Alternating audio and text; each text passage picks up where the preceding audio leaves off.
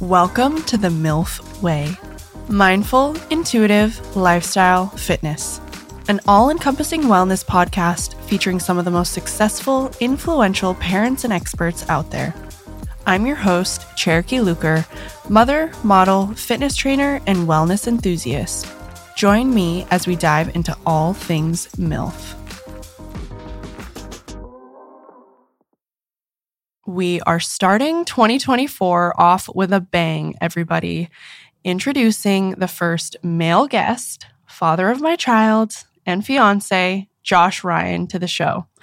This episode is a little bit of everything. It's heartfelt, it's funny, it's raunchy, and it's so inspiring. I think you guys will see a different side to me in this episode, and I'm so excited for you to get to know my other half and partner in this crazy life.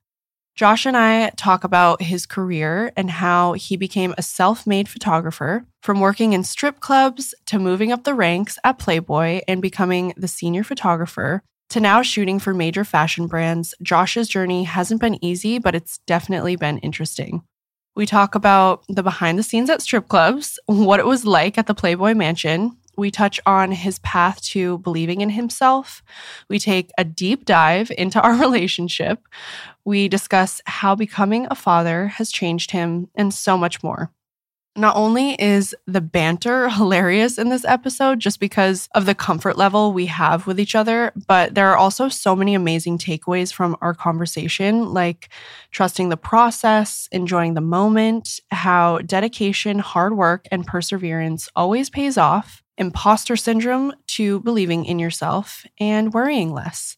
I'm so excited to be kicking off the new year with this episode because it's the perfect one to get you inspired and motivated to become the best version of yourself. So on that note, everyone please welcome Josh Ryan to the MILF Way.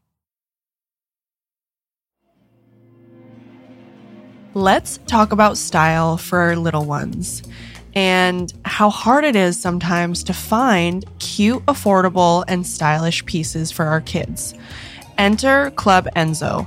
Club Enzo is the perfect place to find all of the best sets and essentials for your little boy or girl.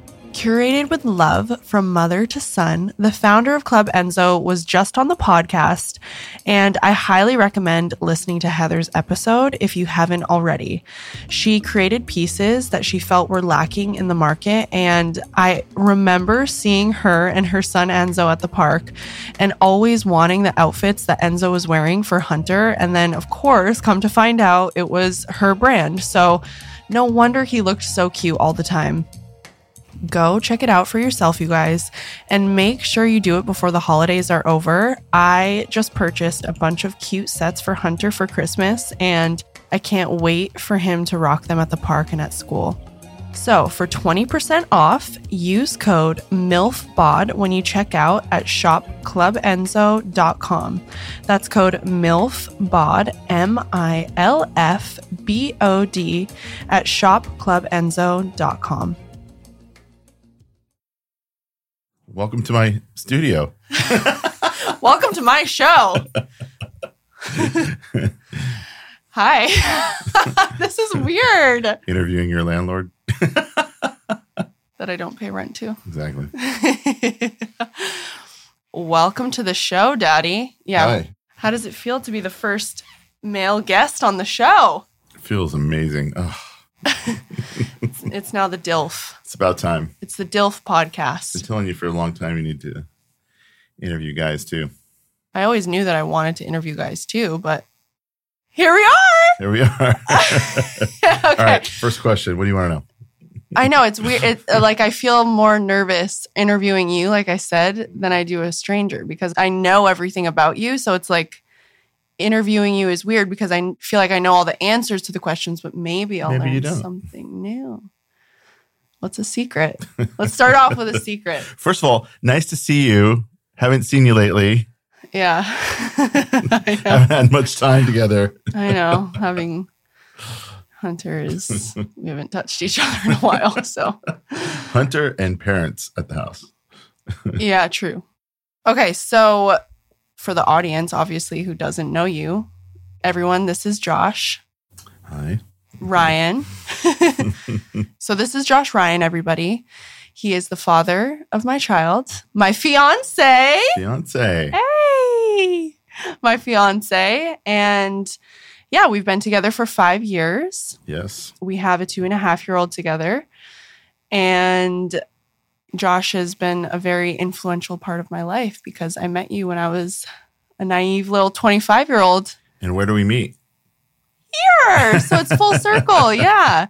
I know. It's right, cool. This very place. Mm-hmm. Yeah. So we met here at the studio. Yeah. At a test shoot.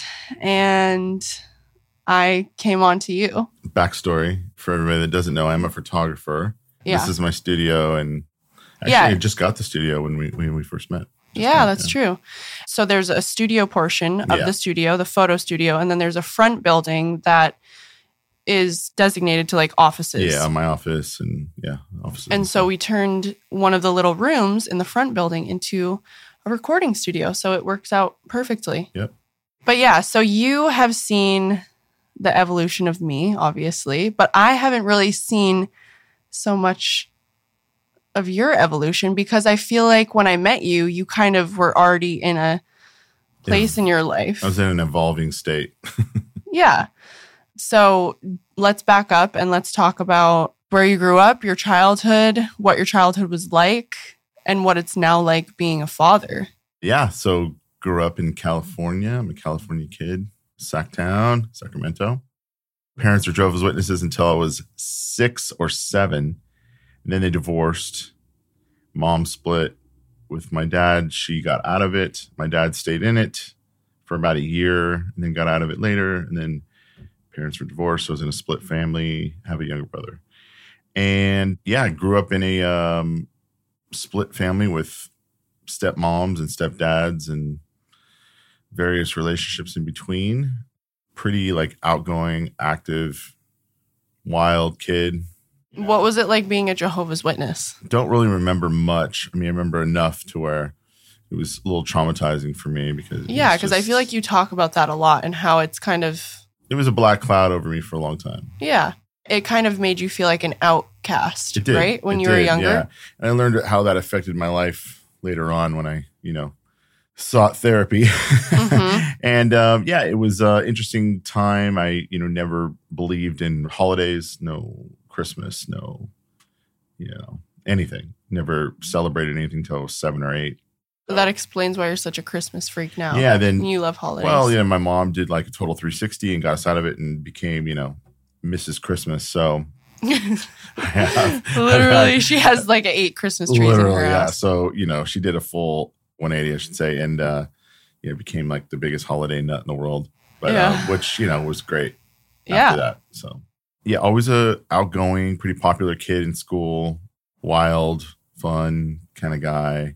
Into like crazy stuff, really into BMX. Elaborate. BMX, skateboards. I was extreme everything. Mm-hmm. Which you're trying to influence our child exactly, 100%. And got out of high school, worked some odd jobs, bartending. Mm-hmm. Then I was working at a restaurant on the river in Sacramento, which I took you to, called the Virgin Sturgeon. Yeah. And 2 of the guys that came in there were opening up this new club and asked me to come over there and work there. And it was a strip club. As a bouncer first. As a bouncer in Sacramento. So I was bartending, going to community college, and then working at the strip club as a bouncer. It was a pretty wild time. Were you 19 at this time? I think I was 20 or 21. Went above and beyond at the club. So they made me like a manager in a few months, or like an assistant manager. And it was like my first time anyone had really put like faith into me. And so I sort of just ran with it and decided to do the best I could with, what I was given, and just sort of moved up the ranks. And but wait, you've always had really good work ethic though. Yeah, not always. Really? Nah. It was sort of that job. Yeah, that job really, I excelled in it, I guess I should say, because people put a lot of faith in me. Mm-hmm. And I saw like the importance of that, which led me to started dating a girl, wanted to be a model. And we decided, hey, we want to move to LA. And went to Vegas for a while, worked in Vegas at a club, hated it, went back to Sacramento. And then I went to a convention in Las Vegas for the Gentlemen's Club convention, and then gave my card to somebody. Mhm. And I got a call a couple months later saying, hey, we were really interested in you. Would you like to come down to LA and interview at this club? What's a Gentlemen's Club I don't convention? even know if they still have it, but it used to be Like all the strippers are there? Or? kind of like every year there'd be the Gentlemen's Club Expo, and it'd be in Las Vegas. And so it'd be lots of clubs. It'd be the vendors. It would be, For what though? well, there's like an industry expo for every industry, right? Yeah. But the Gentlemen's Club Expo is like everything from the type of chairs that you sit in at the club, the vending machines, the lighting, the DJ systems, clothing, all that stuff, just like a restaurant convention. And it would always go on the same time as the Adult Entertainment Expo. So it was sort of hand in hand. Anyway, so yeah, I went there, met some people, gave my card to somebody, and told them I was looking to move to Los Angeles. And the guy remembered me and he called me. And literally I was on a plane the next week for an interview, and they hired me on the spot. And they said, pack your bags. And they moved me down here to LA. And that's how I got to LA. So I literally packed my truck up, packed everything I owned, and blindly moved to LA. Not knowing shit. And that was a long time ago, 23 years ago. So Yeah. But you had visited LA before. I did, yeah. I did a few times. The girl I was dating wanted to be a model, so we were coming down here all the time for photo shoots and stuff like that. But yeah, I literally learned LA on a Thomas guide. Oh my God. I think about that all the time. It gives me so much anxiety. How do you navigate on a Thomas guide? You get used to it after a while. That's why Josh, he's like a built-in GPS. So like every time he drives, he's like, don't take this. That Waze is telling you, take these back roads. Waze tries to trick you. Yeah, so did that for about 7 years. Worked for the club here for a couple of years, and just got sick of it. 7 years of a lot of long nights and the hours. Yeah, it's not just that, just like the element, just really bad people in that business. Yeah, it just seems like very dark. It's very energy. dark. You have a club full of people working there that are come from really bad backgrounds. You know what I mean? And, you're taking all that energy in every night. And, it starts to rub off on you, and you pick up things. And I noticed things about myself I didn't like. And I didn't want to be that person. And I saw people around me. I saw people that were working for me that were 50 and 60. And I'm like, fuck this. I don't want this to be my life. Yeah. I know I have more to give in life. For people who don't know like what a strip club is like, or the strip club scene, aka me like a couple months ago, but what is it actually like behind the scenes in a strip club? Like, what were the strippers doing to get ready? Like, were there were probably a lot of drugs and alcohol, but you never got involved in any of that. No, I dabbled and partied with everybody. Like there's a scene inside the strip clubs, which people don't know about. Like when you work there, whether you're a bouncer or a cook or a bartender or a stripper or a DJ, like you're automatically in this like weird group, and you're trusted as an insider. So everyone sort of hangs together and parties together, and everyone's fucking everybody, and everyone's stabbing everybody in the back.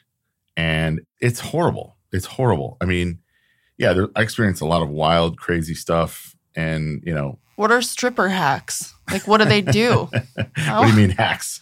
When they're getting ready to go dance, what are some tricks that they do? Like, don't they rub like oil on them, or like what are things? Usually not. Usually no oil. Nothing that's going to come off on a customer, because that's going to reveal that, True, yeah. Stripper hacks. I mean, how detailed do you want me to get? Or graphic? Yeah. Get as graphic as you want. I mean, listen, you walk in the dressing room and always see a girl bent over in the mirror, cutting her string off of her tampon. Yes, and sticking it up there, or shoving a makeup sponge up there. Makeup sponge? Yeah. Why? Yeah. It stops everything, I guess. And makeup sponge? Yeah. I remember walking in the back, and one girl got one stuck up there, and another girl had her hand at her trying to pull it out. Oh my God. Yeah, shit like that. You mean just so they wouldn't get wet and like... No, just so I guess in place of tampon or something like that. I don't know. Oh, just when they're on their periods. Then years later, when I was started photography and I was shooting adult stuff, the porn stars would do the same thing and shoot a scene like that. So while they're on their periods. Yes. But how would they get fucked if there's a makeup sponge in there? Stick it way up inside there. But that still won't stop the blood flow. It did. What? Yeah. It's a known trick. Anyway. Okay. What else? Stripper hacks. Or just like a wild thing that happened or something crazy that sticks out in your mind. A crazy memory. I mean, it went through phases in this club. I was doing this 7 years and it went through phases. And I remember the ecstasy phase was huge in the 90s, late 90s, early 2000s. And GHB was really big in the clubs. What's that? People ended up calling it the date rape drug, and it was huge in the club scene. Huge because it was odorless and it didn't pop up on any like breathalyzer, and you could sip on it and get funked up. And yeah, it was really bad. And girls were just literally, everybody was on it. Like, what do you mean on it? Like, they chose to take it voluntarily? Bouncers were taking it. Strippers were taking it. Yeah. Like, oh yeah. Everybody but why would you want to take that? Because it got you high. It got you messed up. And it went away and there's no hangover. But people were taking too much and they called it G'ing out. And literally girls were like slamming their head on the ground and like literally like, anyway. Ugh. And, they'd pass out and literally you could stick them with a knife and they wouldn't wake up. And so that's why they call it the date rape drug. It was scary times. Yeah. Wait, for context, what years? 98, 99, 2000. That was really big back then. So, I mean, they finally made the drug really illegal, but I used to be able to buy it at GNC. What? Yeah. Bodybuilders used to take it to sleep. To sleep? Yeah, it used to come in a powder form. You can get it. Wow. Yeah. Gamma hydroxybutyrate. Oh, that's okay. Yeah. GHB. So, yeah, it was scary. I tried it once or twice. Not really a fan of it. It tasted horrible. It tasted like freaking gasoline. Ew. And yeah, it made you dizzy and got you messed up. I just didn't like it. Yeah. I don't like anything that makes me not in control. Yeah. And that I felt not in control with it. It was just not good. But. Okay. So you worked in strip clubs for a long time. Yeah. Then you made the transition from working in strip clubs to eventually becoming a photographer. Yeah. So what did that journey look like? Well, I've always, as you know, I've always been like an artistic person. Yeah, he pulled out his fucking Tupperware filled with all of his old artwork from when he was younger. Yeah. Such a good drawer. I mean, even to this day, it's so like comparing my artwork to his whenever we're drawing for Hunter, Josh just like whips out this sketch of whatever, because you can go off of memory. Like you don't have to look at something. Yeah, I just remember stuff and I can sketch it up. So you've always been really artistic. Always been an artistic person, very creative, I think, like that when I was a kid. My mom's like that. I kind of got it from her.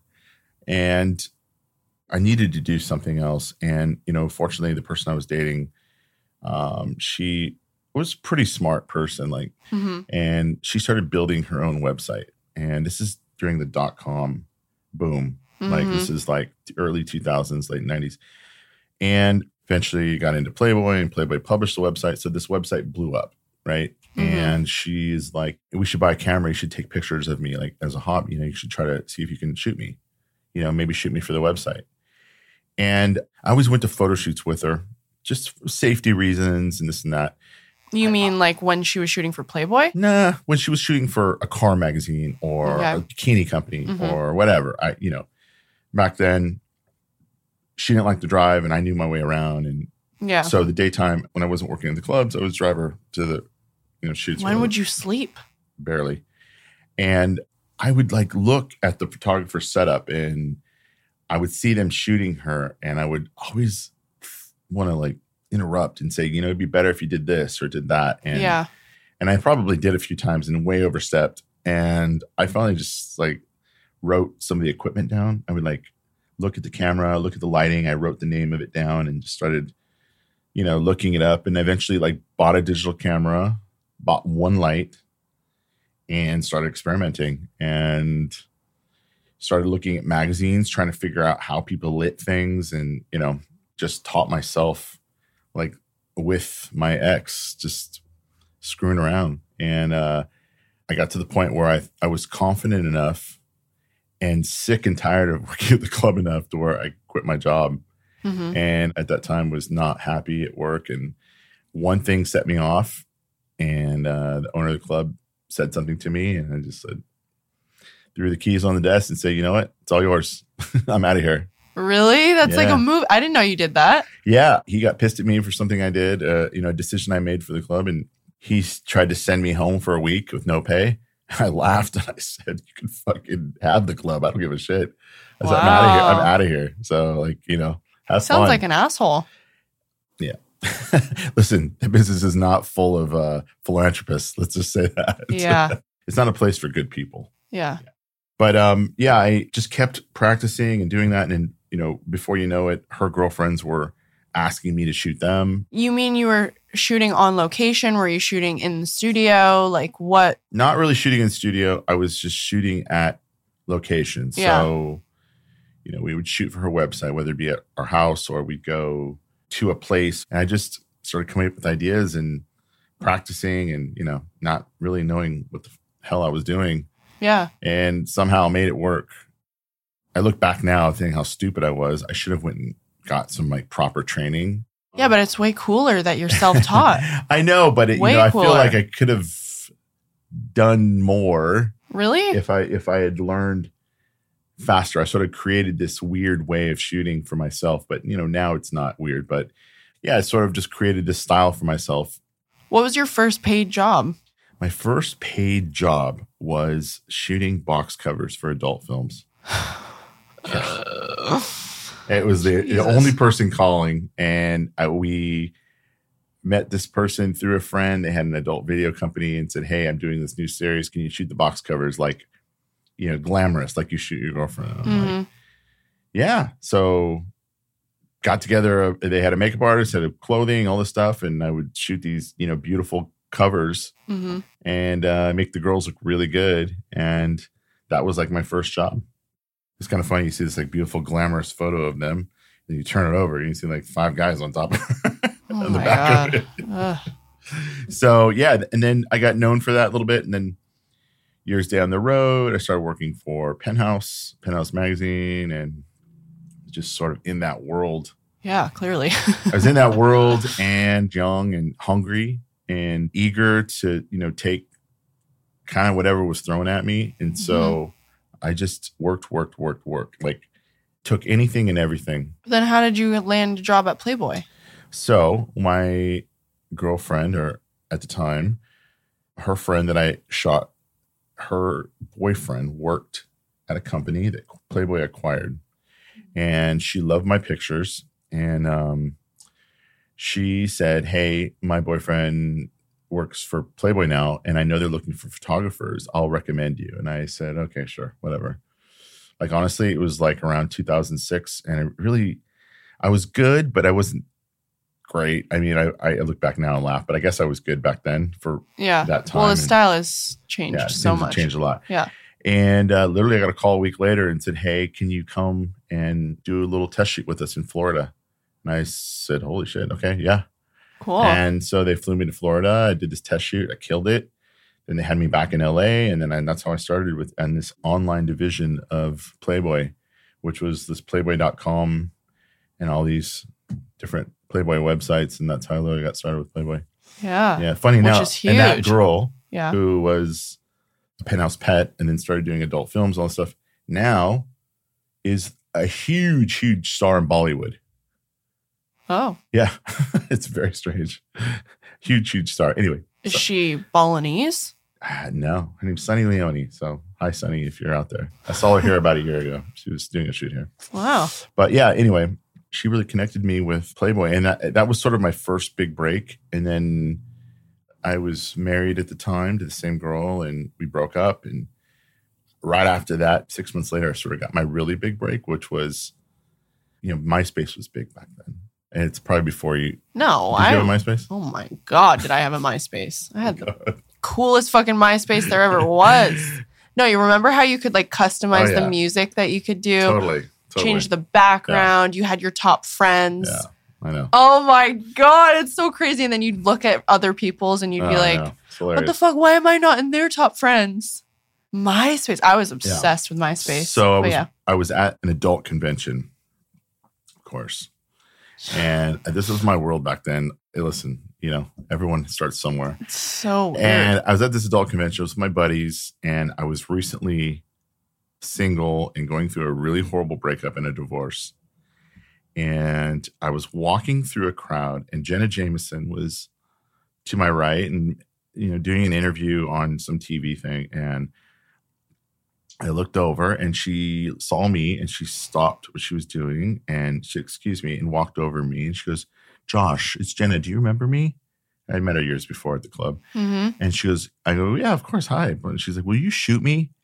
Oh my God. I was like, Oh, I didn't realize she asked you in person like that. In front of everybody. And people were like, wow. What the hell? It was like the most surreal thing ever. And back then, like she was huge. Yeah. Big deal. She was at the height of her fame. Yeah. Playboy, I think, was just buying her company. She had her #1 book out. So she's very, very famous and, sort of a household name with housewives and, men, of course. Yeah. So I did a shoot with her at her house. And she literally took the pictures and plastered them over her MySpace. And from that day forward, I mean, she had like 2 million friends. Right. And gave you credit, right? Oh, I put my name on the photo, on the actual image. Yeah.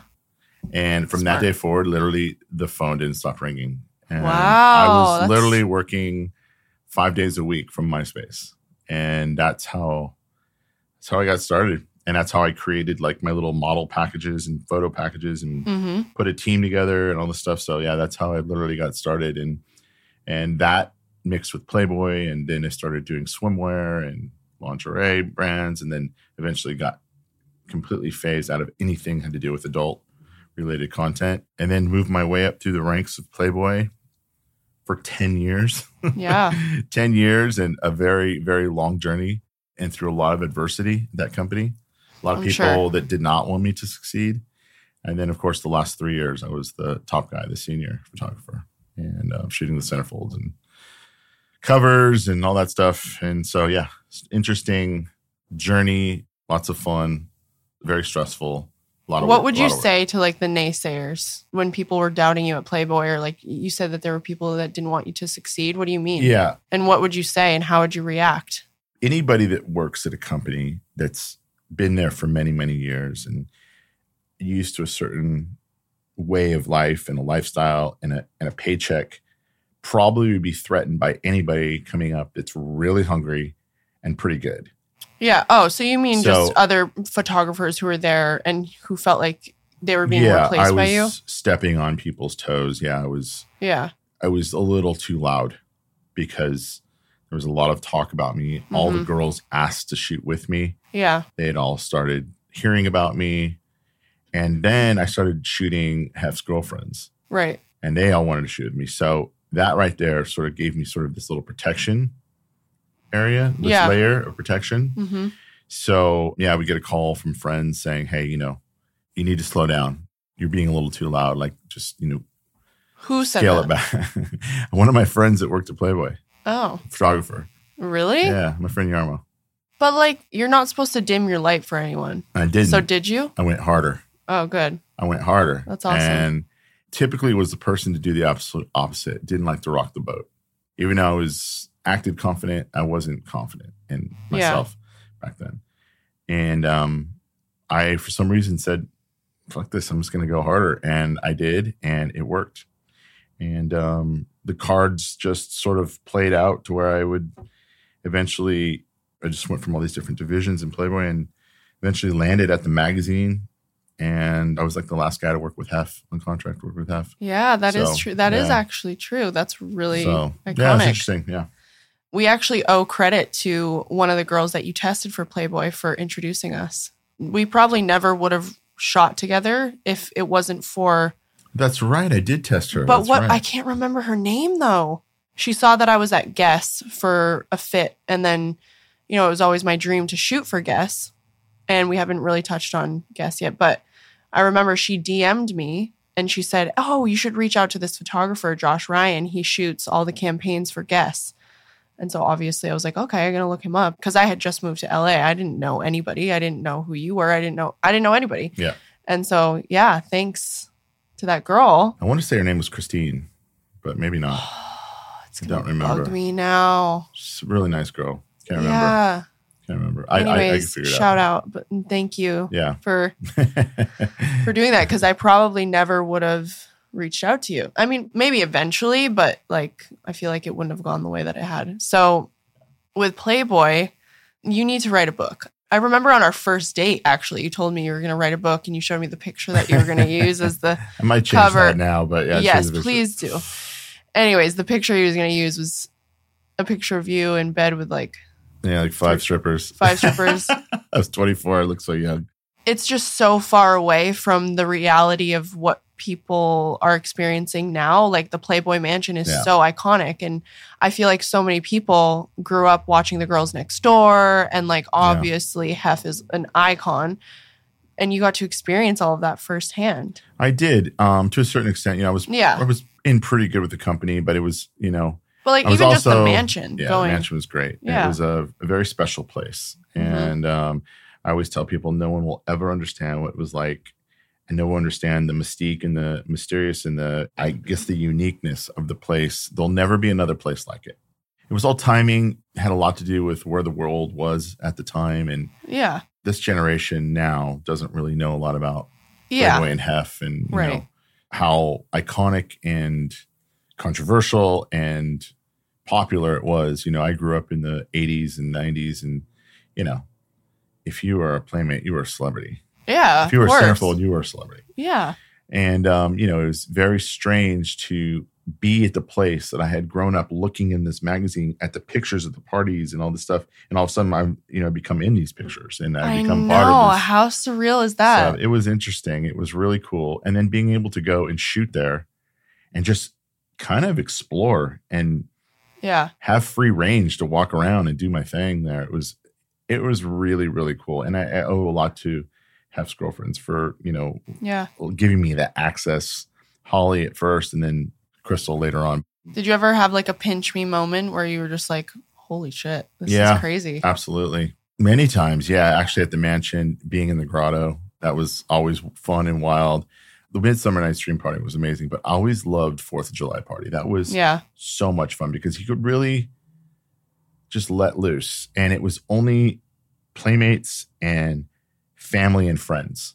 It wasn't open for people getting tickets to and all that stuff. And, it was just a full day of like fun in the sun, games. There was hot dog stands everywhere and food and bars and ice cream stands. That does sound fun. And down the big rolling hills, there's a giant water slide. Oh, I had these crazy videos of going down the waters. Yeah, it was so much fun. And it was a lot of fun. I have fond memories of going and doing that stuff. You always met interesting people there.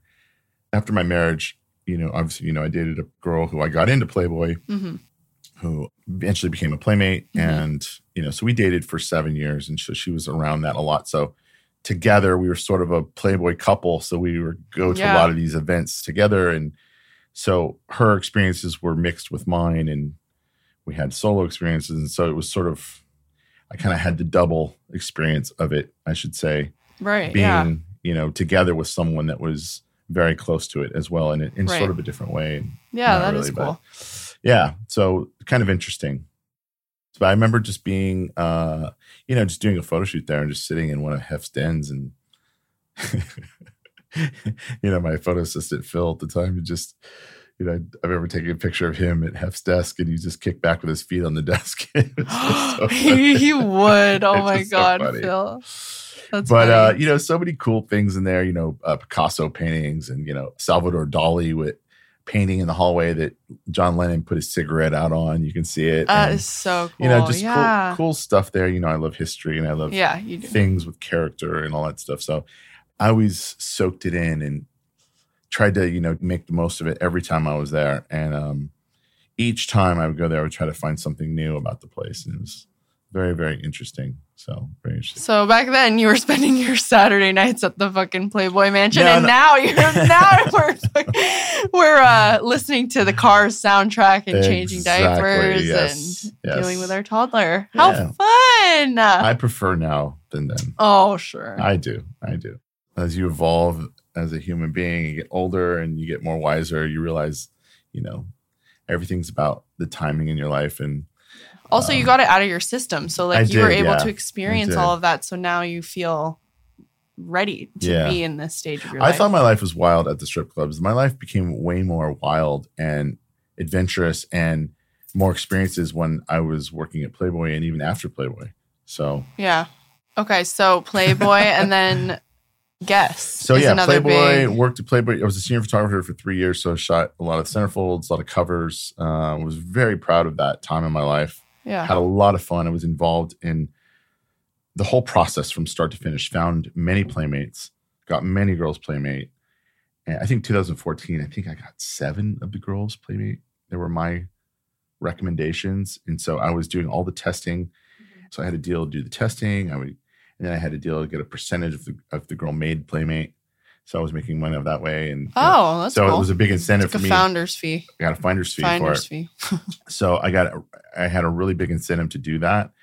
And it was great. It was awesome. And I was very proud of that time in my life.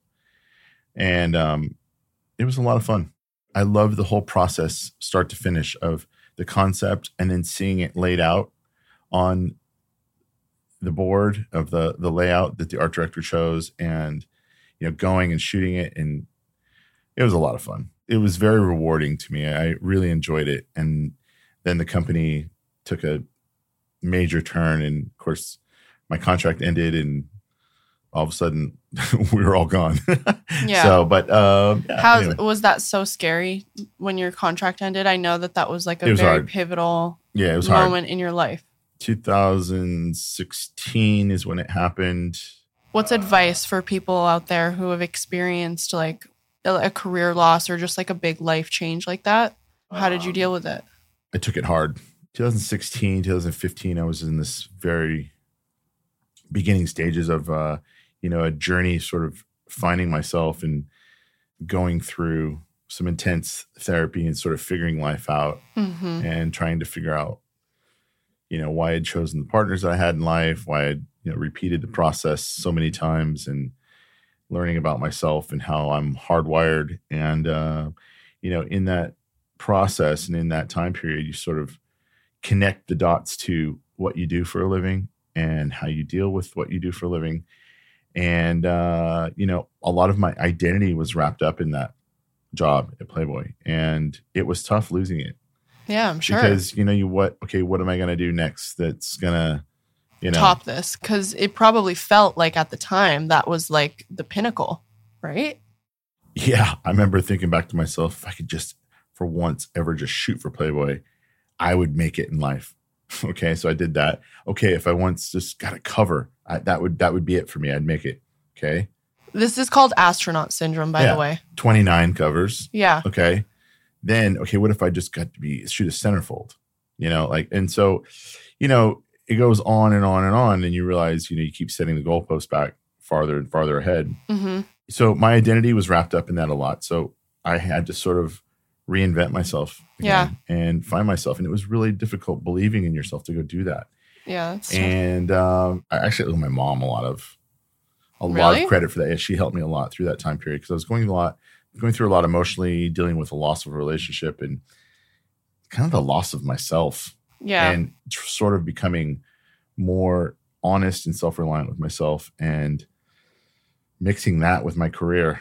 It was hard. Yeah. It was really hard. But all I can say is you really just have to take a leap of faith and believe in yourself. And it's the hardest thing in the world to do, as I've told you many, many, many, many times. Yeah. And even when you think you got it all down, you believe in yourself all the time, you have setbacks. But, I had some good people around me, and I was confident in my ability, and prevailed from Playboy and went on to do lots of other things. Yeah. Well, did you ever feel like you had imposter syndrome because you were self-taught? Like, did you feel like you didn't belong? What day is it? I still feel that way. Really? Not anymore as much. No, I think everyone has that. But yeah, I talk about that a lot in my workshop when I speak to my students. Is imposter syndrome was huge with me my whole entire life. Never thought I belonged here, there. And once I started shooting for Playboy, there was this sort of a stigma around it. Like, hey, Playboy photographers are Playboy photographers. Right. And fashion photographers are fashion photographers. And you're not good enough to do this, and you're not good enough to do that. Mm-hmm. So stay in your lane. And I never wanted to. And I'm like, well, why can't I do both? Yeah. And that's why I sort of tried to blend it and change the look of Playboy and update it and modernize it. And I think I was successful at doing that, along with Tony. And I didn't think there should be a label on photography at all. Yeah. Like, who gives a shit what you shoot? Like, if someone goes shoot something nude or adult, you can go shoot a fashion magazine like that. It doesn't matter. What matters is the image that you're seeing. Right. It doesn't matter what people shoot. So I struggled for years with imposter syndrome and not believing my ability. Then I got better and better, and I saw the results of my hard work and started believing in myself more. And, You were able to break the mold. And I was always stereotypes. doing things while in Playboy. Yeah. Always like shooting things, side projects, fun stuff that had nothing to do with Playboy, whether it be a clothing brand or, swim or something like that. And I was developing my style. Yeah. So, I'd met Paul through a friend in Cabo, and, we said hi to each other, and we knew each other. We knew each other's Paul work. Marciano. Paul Marciano, yeah. What And is his title? Just the owner of Guess, or what is he? He is the creative director. Creative Yeah. director. But he started Guess at this Brothers, yeah. Okay. We met at a party in Cabo and said, hey, I know you, and blah, blah, blah. So we texted back and forth, and I tried to get synergy. It took me a long time to get some synergy with him. And that was the goal. After Playboy, I wanted to go do Guess, or during Playboy, I wanted to shoot Guess. Yeah. And I stayed on him, and it was tough. And got done with Playboy, and I brought him one of the issues that I had shot a Guess girl for. It's so funny. I came up with this whole plan to shoot a Guess girl for Playboy, and felt that, hey, this could possibly be my end to Guess. Yeah.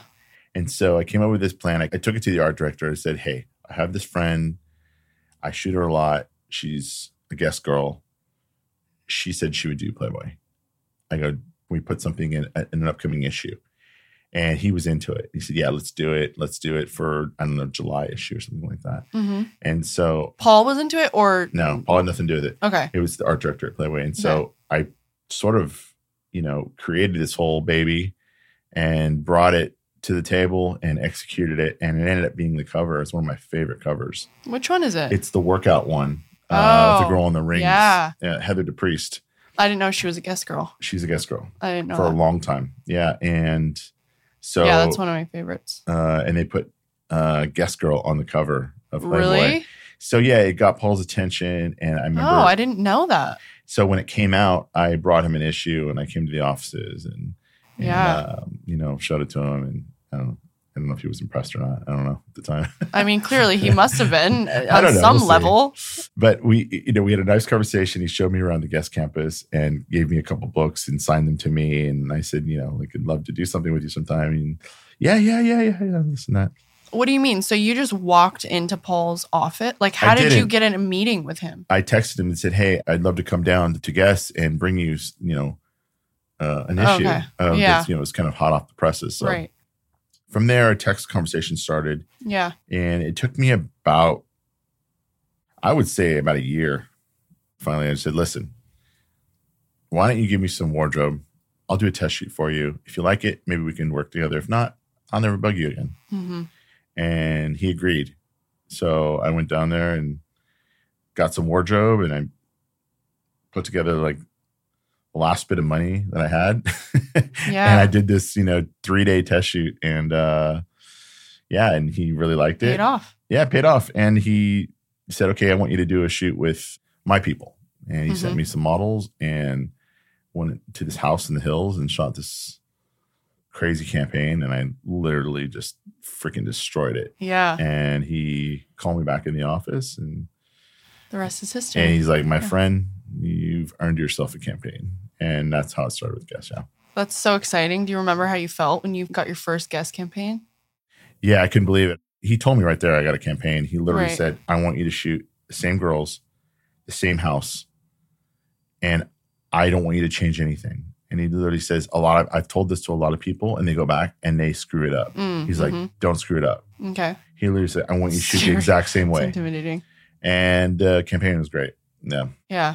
I think this is a good example for anyone out there that if you want something, you just have to be persistent and go after it. Like Yeah. you used your last bit of money, you stayed on Paul like nonstop for a whole year. Like a lot of people I feel like would give up at a certain point. Yeah. But I think that this is a good example of you can't give up and you have to keep going. Sometimes I try to find that person that got me there. Sometimes you need it back with you. Too, you know? you've reached a point in your career where you have accomplished so much. So maybe you feel like almost complacent, and now you got to stay hungry for sure. Yeah. And always, because the moment you get comfortable is when, things start to change. Yeah. So you got to keep moving forward with different projects, and you cannot put all your eggs in one basket, especially in this business. I'll tell you that. So yeah. So now, since then, you've obviously transitioned and moved on, and you've shot many different things. You shoot everything now. You shoot fashion, activewear, jewelry, Shoes. lingerie, swimwear, shoes. Yeah. So it's been fun. I have no regrets. no regrets. No regrets. And I feel so lucky to do something that you love. Yeah. And, it's not a steady job, but it's a very rewarding and exciting job. I can honestly say that you're never bored. Yeah. And as time moves on and I get older and I evolve more in my career, I see all these new areas to transition to, and it's interesting. It's fun. It's scary. It's a lot of work, but I think it's great. Yeah. Yeah. Plus, having a young son, I don't think there's any retirement in the near future. Yeah, I want to talk about that, obviously, because jumping forward a little bit, like, how has becoming a father changed you? And can I say my perspective first? Yes. Because I've heard that biologically, men are wired. As soon as they become fathers, there's this mode that kind of activates and kicks in men that they just need to become the provider. Yeah. And I literally witnessed that in you. Like, the moment Hunter was born, I just felt like something changed in you and something switched. Yeah. You were grinding really hard and yeah. But yeah, from your point of view, like, how has becoming a father changed you? I mean, in so many ways, but a lot of ways. It's definitely changed my perspective on life and changed my perspective on the things that are important. Yeah. And the things that are unimportant. Mm-hmm. It's funny. I was thinking about this the other day. If I had become a father earlier in life, I probably would have started making a lot more responsible decisions a lot younger. Yeah. I was just thinking to myself, like, you waited until the last minute. I literally waited until the last just minute. Kidding. But yeah, but who knows if I would have taken those chances back then? You know what I mean? Listen, becoming a father has literally been the best thing ever. Every day is something new, and your love for your child and your family grows more and more every single day. I literally thank God every night for this experience of having a family and being a father. It's amazing. It's amazing. Babe, you're tearing up. I wasn't until these lights got so bright. Oh yeah, it's the lights. But yeah, no, it's well, you've always wanted to be a father, of course, too. And I imagined that it would be this way, exactly how I thought it would kind of be. Mm-hmm. But the connection and the intensity of the connection and the love you feel is way greater than you think. Yeah. And people always say, like, you'll never understand Yeah. love until you have the love of a child. And it is really It's true. so true. It's really And true. I think, too, that I've realized that a really cool thing about becoming a parent is that you can redo the things that you didn't like about your childhood. And I feel like you're really doing that. I feel like, Absolutely. I mean, obviously you get the opportunity to just parent your child exactly how you wish you had been parented. And so I think in a lot of ways, you're taking the things that obviously you liked that your parents did, and then you're taking the things that you didn't like that your parents did and doing it 100 times better. The cliche, I think, still applies. Everything sort of happens for a reason. Yeah. And I don't think I could have been this person and this father without have gone through some serious therapy in my life first. And it took, a big event for me to force myself to finally go and figure stuff out and figure how you're hardwired and how your childhood's connected to your adult self. And it's made me such a better person and a more present and understanding human and a father. You know what I mean? Yeah, definitely. Knowing the connection from your childhood to yourself and correlating that with, the kid that you're raising, I think is a big deal. And I don't think a lot of people do that.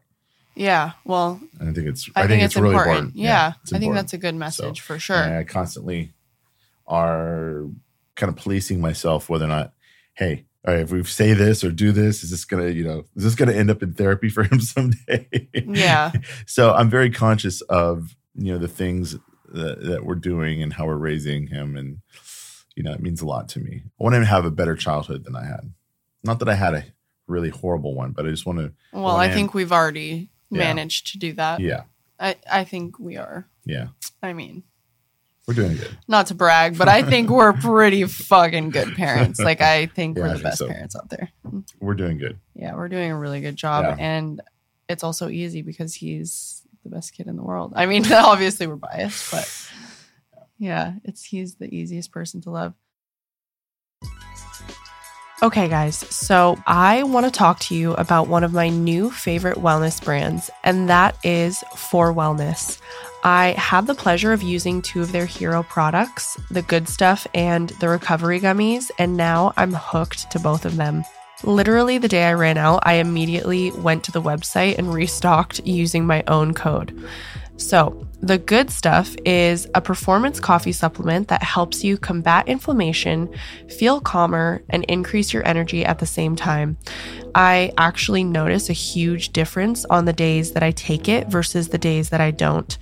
I feel so clear-headed, focused, and energized when I take it, and it's probably due to the fact that it contains 5 functional ingredients that include L-theanine, collagen, cinnamon, MCT, and Himalayan salt.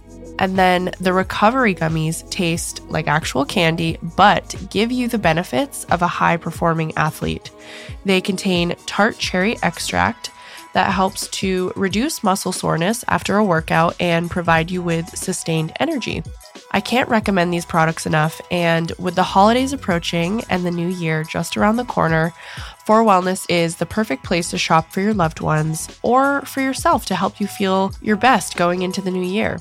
So for 25% off your order, use code Cherokee in all caps, CHEROKEE, when you check out at 4wellness.com. That's FORWELLNESS.com for 25% off your order. Such a great deal, you guys. Do not miss out.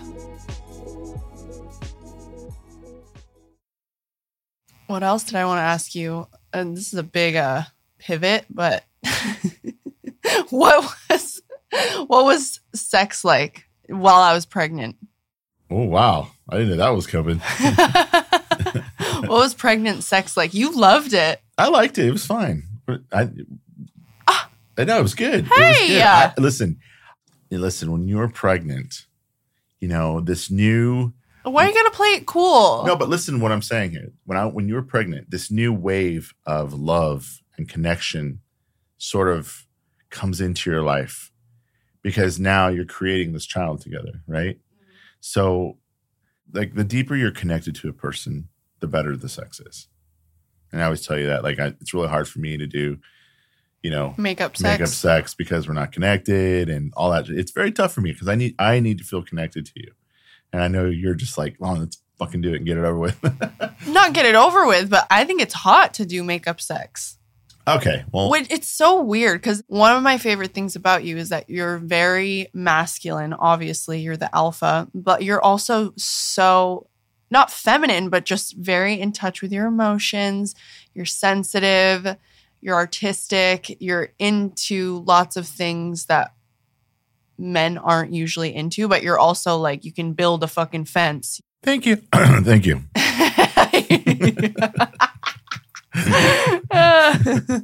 Yeah, for me, pregnant sex was good. I liked it. It was fun. Felt different. Yeah? Yeah, things were moving around down there. What do you mean? What? Yeah, like the baby, because the head was coming down. I don't know. The walls were being pushed in and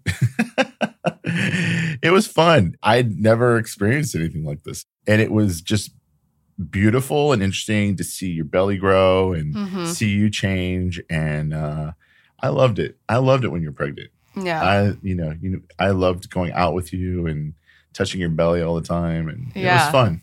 It was fun. And then during my birth, yeah, I always told you like stay above the waist. Yes, that was the plan. That was the plan, but obviously that did not happen. Nope. You literally caught Hunter out of my vag as he flew out. No, not fly out at all. Oh, but what was it like being on the other side, seeing me labor and give birth? It was tough. There's times you feel helpless. Yeah. And I was just doing whatever I could to keep you comfortable. And it was tough. It was also tough sort of having your parents there too for me.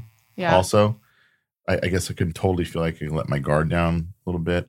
I love them to death, but it was not the plan, so to speak. I thought we were just going to be you and I in the room with the birth team. But everything worked out fine. I didn't think it was going to go that long. Yeah. I was exhausted. I can't believe how I'm sure you were too. I know. The next day you were like. It's funny going through those pictures of the night with Hunter, he was sitting on my lap at the computer and he wanted to look at pictures. And so I started at the beginning, the birth pictures with him. Mm-hmm. And it brought back a lot of those memories from that night. Holy shit. Wow. I just remember that whole day. So long. It was such a long day. From laying on the grass when you're having contractions and then, to the evening time, we were like, okay, it's time. And we thought he was going to be born by 5 o'clock, 6 o'clock? Nope. No way. Try 5 a.m. 5 a.m. Seeing me give birth and like being up in my business, what did that make you feel? It didn't bother me. Yeah. It was fine. I always thought, okay, I'm going to be away from that. I don't want to see it. But no, it didn't. It made me love you even more. Like it brought me closer to you. Oh. Like you never know what it's like until you're there in that situation. Right. When it's your own kid being born. Right. Am I going to go to a close friend's birth and do that? No. Yeah. But when it's your own kid and I'm up by you trying, babe, just go, keep pushing, blah, blah, blah. And all of a sudden they're like, the head's coming out. And I'm like, what? I want to see it. Yeah. So I know. I never, like if I was in the room and being a viewer, I never could stay above the waist. Yeah. Because it's so, it's amazing. By the way, you don't realize how weird your baby looks until you go back and look at the birth pictures. I know. Because he's so cute now, but like he was a little ugly. He was, I know. I look back, even like at 6 months, I was like, oh, we were posting this on social media. So proud. But, Bubba.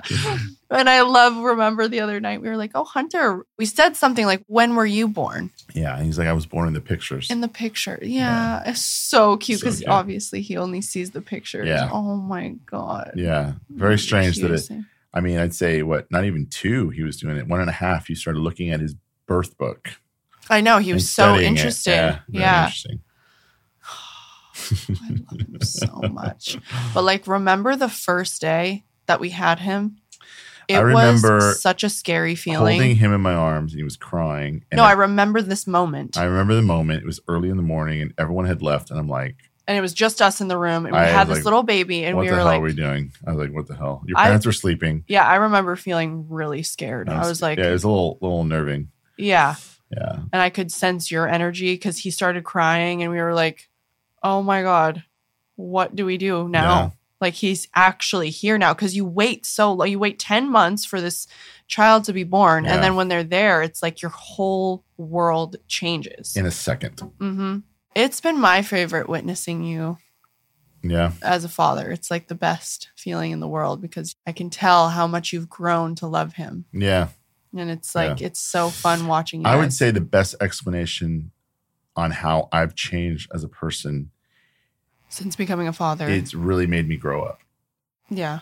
It's a very broad term, but it made me just not procrastinate on the things that you always say that you do. Mm-hmm.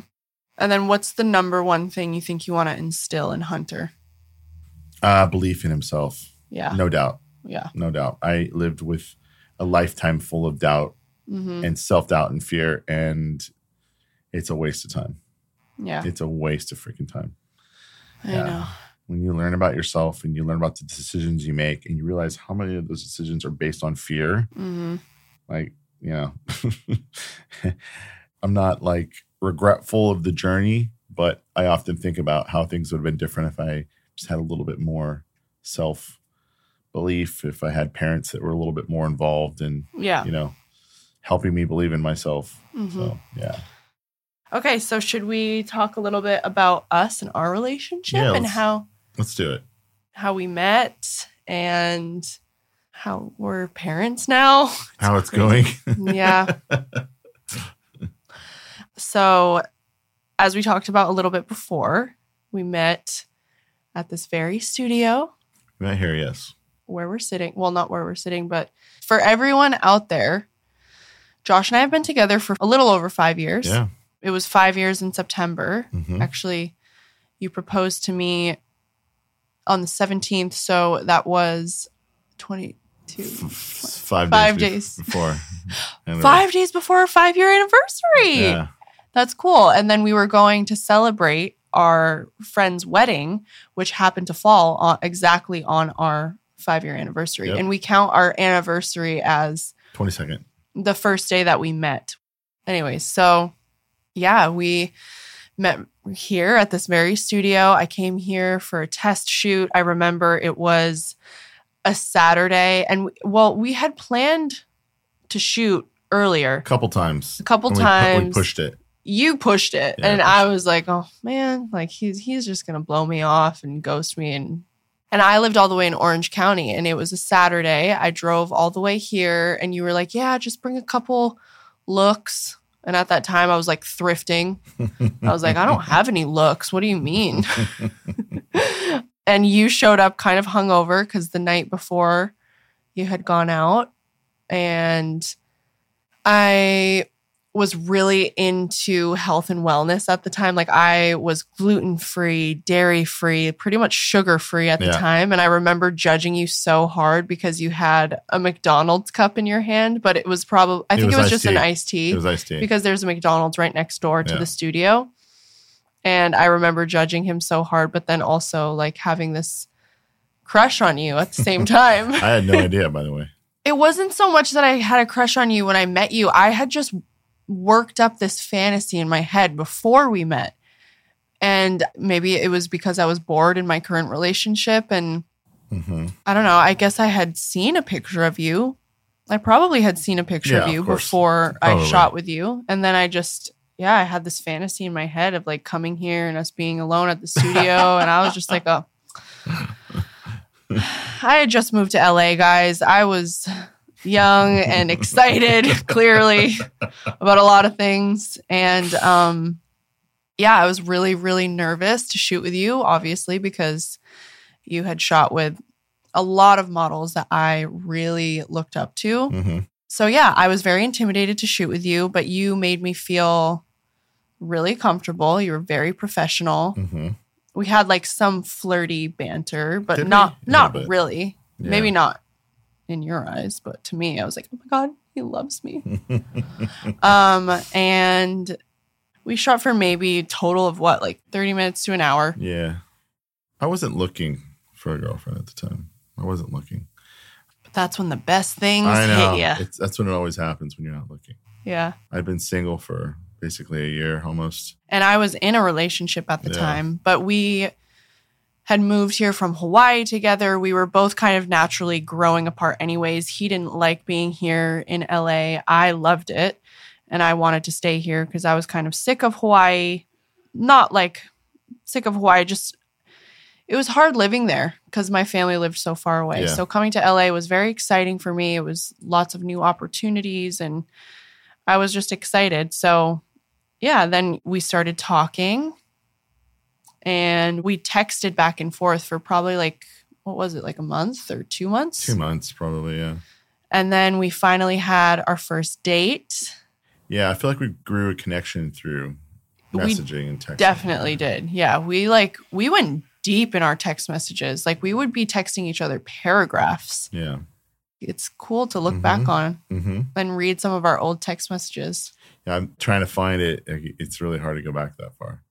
How's it been for you? 5 years. It has been... There's been a lot of ups and downs. It's been a lot of ups and downs. And I think because I got into the relationship so young and I was so naive at the time. I was new to LA, didn't know anybody. I was trying to like make it in a very difficult industry when a lot of odds were kind of against me.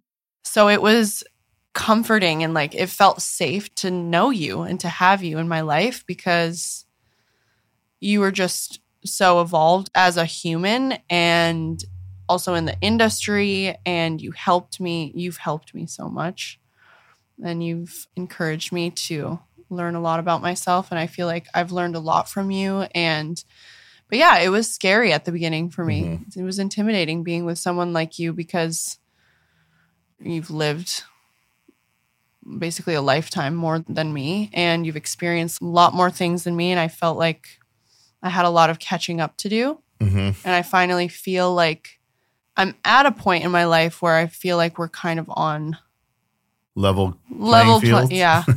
Well, a kid will equalize you for sure. Yeah. Because your responsibility level is, the same, I should say. Maybe yours is a little more. But definitely that definitely changes the dynamic for sure. But yeah, I have grown more within the past 5 years of being with you than I have, I think, cumulatively in my entire life. Yeah. I think more in the past 2 years. Since having Hunter, for sure. Yeah. It's definitely accelerated and just kind of opened up my eyes in a lot of ways. And it's also just put my priorities in check. I think it's important to say that it's hard being in a relationship when you're both in the same business. Yeah, that's true. It's hard when one person's in the business. Mm-hmm. But yeah, it's hard when both are in the business.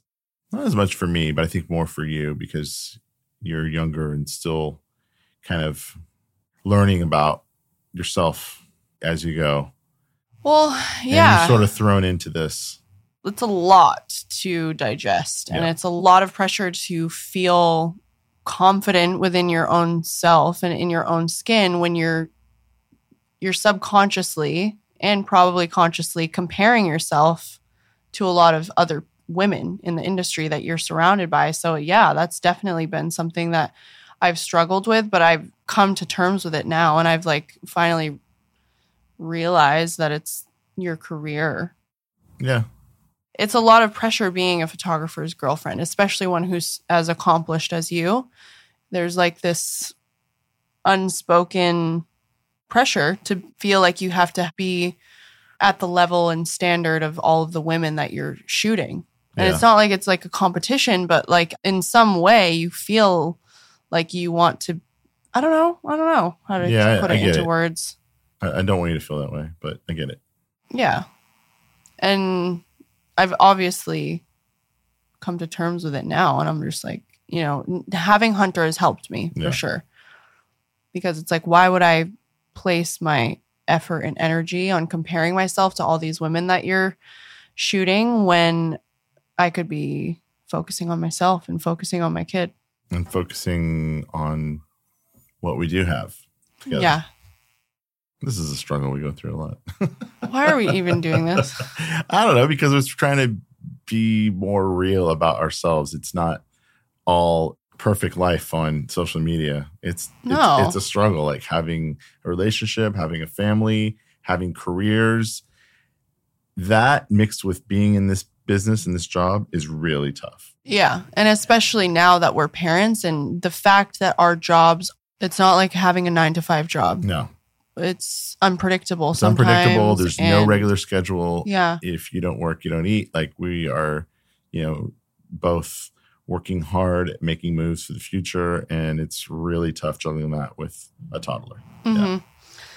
So for anyone out there listening, highly recommend couples therapy. It's helped us. 100%. I'm a big advocate of therapy for yourself. And if you're in a relationship as well, I've referred countless amounts of friends and family and people that I've talked to therapists and therapy alone.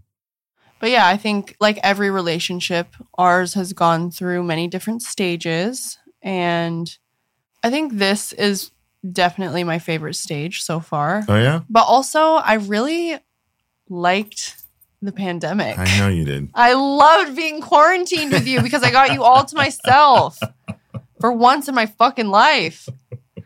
No, it was really fun. Well, it also worked to our benefit because we were able to work during the pandemic. Sure, and so because you had the studio, clients would reach out to us because we were a photographer, model couple quarantining together. So lots of brands were looking for that.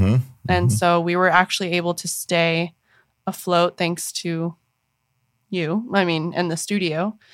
And it was just a fun time because we really got to spend lots of quality time together uninterrupted. And we were working together. We were playing together. It was just fun for me. I loved it. That was one of my favorite times in our relationship. Interesting time in life. Definitely. Yeah. That's when you got knocked up too. True. Yeah. Yeah. Finding out that I was pregnant, I was scared. So scared. You were excited because you guys all know that I didn't feel ready to have a kid yet. I was 27 at the time, didn't really know what I was doing with my career. Kind of still don't. But like, I don't know. It was scary finding out that I was pregnant. What do you see for the future for us? I mean, what we have now, but better. Our family and probably growing bigger as a family, having another kid. Actually, I definitely want to stop at 2. So us, Hunter, and another baby. And I feel like in our future, we're going to end up eventually starting a business together. Kind of already do, but yeah. Yeah, but something like More. out of our industry, Yeah, I like feel like something else is going to involve. Yeah. And I feel like working on a project like that will bring us closer, which I'm excited about. And I don't know what it is yet, but I feel like that's going to happen. What's one thing you really, really... Is this my podcast or is this your... Okay, what the fuck? What's one thing you really... I feel like you just wanted to do this so you can interrogate me. What's one thing you really, really love about me? And what's one thing you really hate about me? Ooh. Okay. One thing that I really love about you is how detail-oriented you are and how observant you are, which in turn makes you very caring and loving and generous.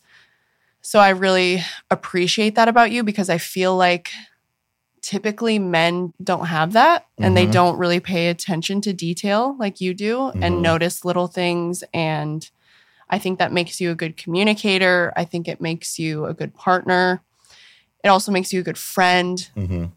So I think, that's one of my favorite things about you. Also, I always say that my favorite thing about you is that you're both masculine and feminine at the same time. But not feminine, like, I get it. Yeah. And one thing I don't like about you, you know this, I have OCD.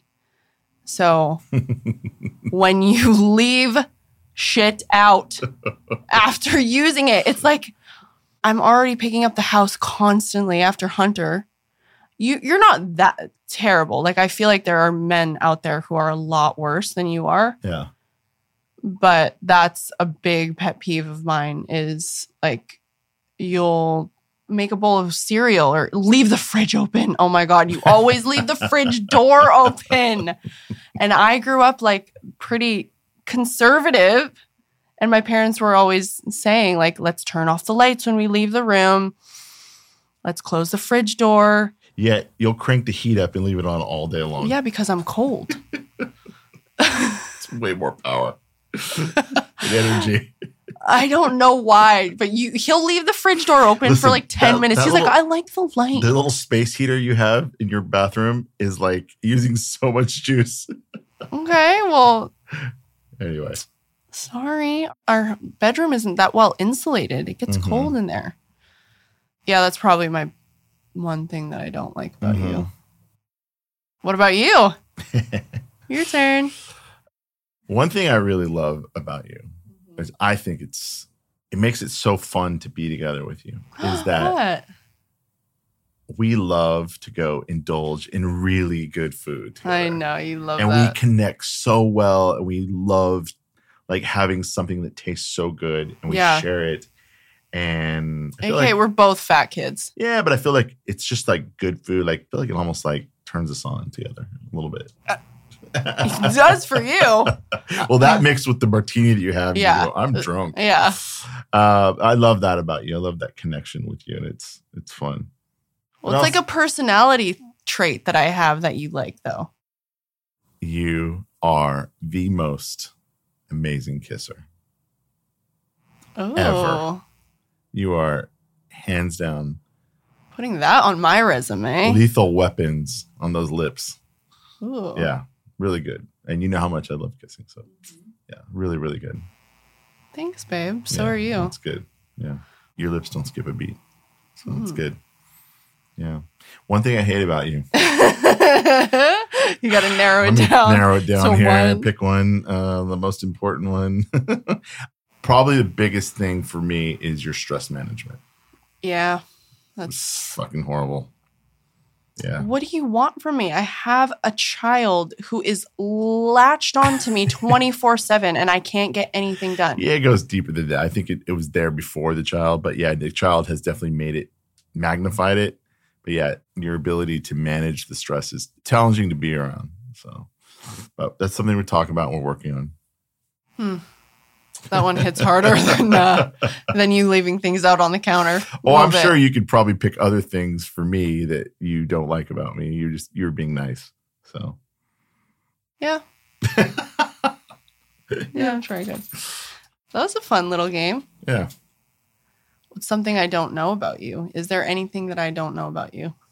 Oh my God, there's so much. I know. Probably been lying to me this whole fucking time. Something you don't know about me. Probably stress out more than you think that I do. And I hide you're it. good at hiding stress. I hide it. Yeah. I hide it from you because I don't want you to be worried. Even though I work on really hard trying not to worry and stress out about things, I do it internally and just keep it in. That's not good. No, I know. I go through phases. I wish you wouldn't. I wish you would talk to me about it. I work through it. I work through it on my own. Yeah, but I think like that's the beauty of having a partner is being able to talk to them about things. Yeah, I know. It's man stuff. Yeah. What about you? I kind of went through a shoplifting phase. Did you know that? No. I just got a flashback of When? This year? No, actually no, not this year, but Jerky. I just got a flashback of this time that I shoplifted a bunch of clothes. Oh, really? When you were a kid? Not like in high school. Oh, okay. Yeah. But I think there's some psychology around like going into a store and like taking I don't know. Is that weird? It's crazy, huh? Yeah. Did you ever get caught? One time I stole I don't even remember what it was. Maybe it was something small like a pack of gum or something, but I remember my mom, because this is back when you would like go to the Blockbuster or the video rental store and every Friday night we got to pick out a movie that we wanted to watch. This is when I was really young. And I remember my brother and I really wanted to watch Hercules. So I picked out Hercules and I stole a pack of gum and my mom found it and she didn't let me watch Hercules. But other than that, I've been pretty stealthy. Like, remember when you would go school shopping for clothes for school? I remember I think it was American Eagle that I went into and I stole a bunch of stuff. Wow. Yeah, for school. It's bad. It's pretty bad. But like in high school, when my friends and I were stoners, big stoners, we would get super high and go into the store. And because we had the munchies, we would just go in there and eat a bunch of stuff in the store and not pay for it. Small town. Yeah. Small town Fun stuff. activities. Yeah, I don't think you ever knew that about me. I liked. It's stealing. an adrenaline rush. Yeah, it's weird. Yeah. Anyway, I think we could have left that part out, but Jesus. Hide my cash. Maybe that's where your $6,000 Yeah. went. We mysteriously had $6,000 of cash go missing in our house. Yeah. It was really weird. I think it must have gotten Thrown away. accidentally, which I don't know how, but yeah. So weird. It's very, very strange. I had it in a shoe and it's not there anymore. So, but also that's another big pet peeve of mine is you misplace and forget. Like I swear to God, you would forget your fucking head if it was not attached I'm to you. sure I've hid things and I don't even know where they're at. Yeah. One of these days I'm going to open up a jacket and which that money's is going to so weird to me because I feel like you're so, or I don't know if you are organized. You're kind of disorganized. But you're a Virgo, and I feel like you have these like tendencies to be organized. But you're not. I know. It's weird. I go in phases. How do you function like that? I don't know. I don't like it sometimes. It's organized. I feel better when things are organized. Yeah. You have a perfect sparkle on your nose right now, and it looks like you have a nose ring. Oh. You used to have your ears pierced. It's another fact that I know about you. Yes. And your tongue. And my tongue. Wait, and your eyebrow? No. God, come on. Oh, I thought you did. Who the hell am I? Come on. I wouldn't put it past you. Mr. Frosted Tips. I know, right? You cover up the gray. No, I mean back in the day when you were doing it like NSYNC style. NSYNC style. Or, yeah. A little bit before that, but. Who was it? And then. What's a reference? I feel like that's one thing that you kind of wish that 311 or something. 311. Amber is the color of your energy. Yeah. That was like one of my favorite songs. But I wish that I knew more references. That's the one thing that it's kind of hard about having an age difference when you're in a relationship is there's a lot of references that I sometimes don't get. But I feel like I do pretty well for my age, right? Yeah. For the most part, but also like I suck at watching movies. It's hard for me to get you in and like force you to watch a movie without being distracted. Number one, you're usually distracted by the kid. Number two, the phone. So it's hard for me to get you to connect. That's so annoying when you say that. I hate when you say that. Why? It's true. Because your time usually when you edit and do things is when we're sitting on sofa and just relaxing. Yeah. But think about like before having Hunter, when my time wasn't so crunched. How many movies have we started watching and never finished? Well, because I fall asleep. It's not because I'm on my phone. That's true. You fall asleep. It's because I fall asleep. Yeah. It's okay. You still haven't finished the last one we wanted to watch that you loved, Heat. I also do not retain movies. Like I could watch a movie today and not I know and not be able to summarize it for you the next day, which is what does that mean? I don't know. What else? What should we talk about? You want to get juicy? Like what? What do you mean? I'll let you lead the way on that. I don't know what you mean. What are you feeling lately? Tired. That's true. We have to find more time to be intimate and connect. Yeah. It's important. A lot of parents struggle with this. Yeah, I know. I think it's common. I think the hack, though, is having sex earlier in the day. Yeah, I know. Or afternoon. Yeah. Which we have done a lot more since Hunter's been born, but like... Well, I think the hack is him sleeping in his own room. That too. That's the hack. That would probably help. What's been your favorite part about our relationship? Gosh, there's a lot. It's changed a lot. It's fun watching you grow. I feel like, the longer you're together, the more you fall in love with someone, especially when you have kids together. Mm-hmm. It's an interesting feeling.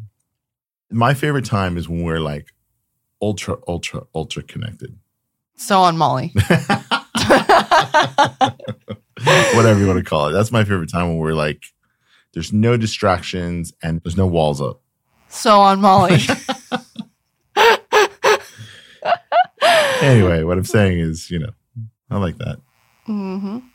Noted. Manage stress levels. Take Molly daily. What are some things that you want me to work on? And what are some things that you like that I'm doing relationship-wise? Relationship-wise? Or like partner-wise. Like that can be anything to do with parenting to whatever. Yeah. Parenting-wise, you're doing really good. And the whole part of managing your stress is that's the only thing I really want you to work on. Because I feel that your energy when you get frustrated and overloaded. Mm-hmm. So that's tough. Relationship wise, it's nice to feel it when you're more physical to me. Mm-hmm. Not sexually, but just more like giving me a hug and a kiss out of nowhere, stuff like that. And like Acknowledging your existence? acknowledging my existence. Oh, yeah. okay. Yes, it's kind of nice. Okay, maybe I'll try that. Yeah, that's kind of nice. Like coming up behind me and, scratching my head on my back or just letting me know that you're Okay. thinking about me. It's kind of nice. That we live in the same house? Yeah. Yeah. You don't give me credit, though, when I do it. I feel like I do it. I used to do it a lot when we're sitting in the car but now I sit in the back seat with Hunter. Too. Why do we do that? I don't know. You can sit in the front seat. He's fine. It's a whole big, beautiful front seat that you're missing out on. Okay, what are some things that you like that I'm doing? Anything? Yeah.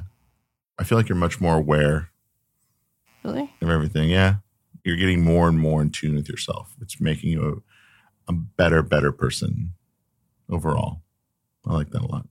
And you're blossoming me into this, like, not a young woman anymore, but like a beautiful. I'm no longer a girl. I'm a woman now. You're a woman now for sure. I hope so. I'm fucking 30. It's not that old.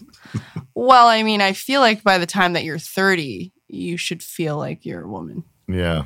But yeah, you've grown up a lot. Definitely. It's nice. What's the next chapter for this podcast? Well, I just opened it by having my first male guest on, you. Yeah, I want to expand my guests because I feel like because we are in the industry that we're in, so far my guests have mostly been within our industry. And I want to expand by opening up the conversation to different people and different professions and different stages of their lives, different careers. Yeah. I feel like there's only so much that I can talk about with someone who's a model or in our industry or a stylist or, people start getting bored of that. And I think people want to hear more, just a different perspective. Absolutely. So that. Also, I want to start hosting live events. Mm-hmm. So that's definitely my goal for 2024, Mother's Day of 2024. I want to have a live event. So I basically just want to essentially build it into a brand and help people. Yeah. You're doing good. Proud of you. Thanks. Okay, let's move into the acronym. So since you're the first male guest, I changed up the acronym, obviously, because it's DILF now. But I changed the words for it. So for the D in DILF, what are your do's and don'ts? You came up with this, actually. Mm-hmm. My do's and don'ts in life? Yeah. My do's and don'ts in life. Okay. My do's are take chances. Yeah. Always do the thing that you're probably most afraid of. Yeah, that's a good one. And, it took me a lot of years to practice what I preach. Mm-hmm. And you just got to do it and realize that failure is growth. Mm-hmm. And the more times you fail, the stronger you become. It really is. That's so true. Yeah. Yeah. What about your don'ts? Don'ts. Don't look back. People are always looking back and living their life based on the things that happen to them. Yeah. And I would say don't look back. Yeah. And look at everything as an experience and an education and just move forward. Move forward. Yeah. It's a really tough thing and focus on the present, being present. Yeah. Because you cannot change the past. Yeah. It's took me a lot of years to figure that out. Yeah, that's good. Shout out to Dr. Nikki. I know. The I in DILF. The I in DILF. is what are some of your interests that maybe like some people would be surprised to know about you? What are your interests? Yeah. Other than me. Well, I think it's no secret. People know I'm a freaking car and motorcycle nut. Yeah. Yeah. So people know that about me. Some of the things that interest me, maybe a lot of people don't know. I love architecture and interior design. I knew you were going to say that. Like I'm a design freak, as you know. Look at our house, the offices here in the studio. Look at my cars. Look at everything. I love making everything my own. Mm-hmm. I like to touch everything and change it and make it my own. Yeah. Like you. I'm just kidding. I'm kidding. All right. Let's move on. What are your life goals? I know my life goal for you. Not to be a fucking asshole. What are your life goals? Wait, a lot of people don't know that I joke a lot too. I'm like an extreme jokester. That's true, yeah. Before even having Hunter, Yeah. you were the king of dad jokes. Yeah. I think I'm pretty funny sometimes. I think I've just gotten so used to all I of think your so, jokes too. and your humor. Yeah. At the beginning, I would be cracking up Yeah. nonstop. But now I'm like, What was the next one? what are your life goals? My life goals, they've changed a lot in the past few years. The world's changed in the past 3 years. Mm-hmm. We've changed. My perspective on life coming through this world change of this pandemic and everything that is attached to it and the way the world is today, and then becoming a father and raising a kid has changed my goals in life. And I think the next stage for us is being on our own property somewhere and raising Hunter on a little piece of property with, some space and some land. And Do you think I've influenced you to live a more simple life? absolutely. Yes. Absolutely. Being with your family in Maine has influenced me a lot. Mm-hmm. And seeing the beauty and the simplicity of being out in the country and, being connected more to nature and all that stuff. Yeah. And I really want Hunter to grow up that way because I didn't grow up that way. Yeah. I grew up in the burbs, man, with skate ramps and bike jumps and stuff like that. And no, nothing. It wasn't like the ghetto. No. But we were growing up in the mountains and in the woods and, doing things to connect to nature and all that stuff. Yeah, it's important. It's important. And I really hope, well, I know he will, but I know. Yeah, he already has. I want Hunter to have that in his life. And I think it's important. I think everybody should have that piece, a little piece of that in their life. Mm-hmm. I think the world would be a better place if they did. That's definitely our life goal right now is to. That's the next step. Mm-hmm. The F is, what's your favorite thing about being a dad? Favorite thing about being a dad, the best feeling is when you come home and he runs to you, daddy, daddy, daddy, daddy, and he jumps in your arms. And now he has this thing where he squeezes me as hard as he can because he thinks he's so strong and he tries to hug me. Yeah. So he did that this morning when I came home. Aww. So yeah, he's so cute. Okay, last question is, if you could go back in time and give yourself one piece of advice, what would you say to your younger self? Stop worrying, trust the process, and enjoy the moment. Life is really about just being in the moment, and I think so many people have gotten away from that. Mm-hmm. So many people buried in a screen. Yeah. And worried about filming something instead of just looking at something and enjoying the moment. Yeah. And I think back in my years and think about all the missed opportunities and the things that I should have really taken more interest in and focused on and asked more questions to people that are no longer with us and really be present. Yeah. It's so important. Yeah. Constantly got to keep reminding myself of that as well.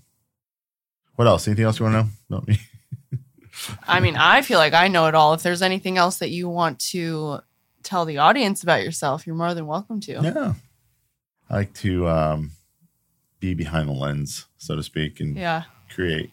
That's true. Not be in front of it. Yeah, I get it. Although, the new plan is to be in front of it, which is sort of scary to me. So for your the next stage. The next stage in work. Yeah. Well, it's exciting. Yeah, it is. It's a new chapter. It's a new chapter, yeah. Speaking of new chapters, this is going to air the first day of 2024. So. Are we going to have another baby? We need to decide now. I know. Well, that requires actually having sex. And yeah, I mean, TikTok. I want Hunter to have a sibling. I definitely do. Me too. But it's just hard not having our families here to help us. And we need to get him in school and We should decide if we're going to do it now or wait another year. No, I don't think we're going to wait another year. Okay. I don't think. I don't want to. So on that note, we're going to take advantage of the fact that we're alone today and my parents are watching him. So, Oh, are we? Oh, okay. Yeah. I mean, I think we should, Yeah. right? We'll have to see who's here at work today. We have company here. Oh, well. Okay, well, let's go wrap some Christmas gifts All for right. Hunter. I just want to say how proud I am of you and your podcast. Oh, thanks, babe. See what you've done here. It's been great. I've watched you sort of evolve and open up and become really good at engaging with people. And, Thanks, babe. it's been fun to watch you. And, Thanks. you know, I like doing it, so it's... I know. You're good. It's been fun to watch you sort of evolve on the way you speak to people in your interviews and how you deliver and how you I just want to be respond. like Whitney Cummings. Honestly. Like, that's what I want for Christmas. I want to be as witty and as funny as Whitney Cummings and as smart as Whitney Cummings. Whitney Cummings, if you're listening to this podcast, I know you just had a baby, so congratulations. But seriously, yeah, I love it. It's fun. Well, you're doing good at it, and I'm proud of you. Thanks, baby. And you're doing good as being a mom too. Thanks. Yeah.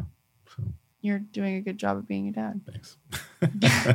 Okay. All right. I love you. Love you.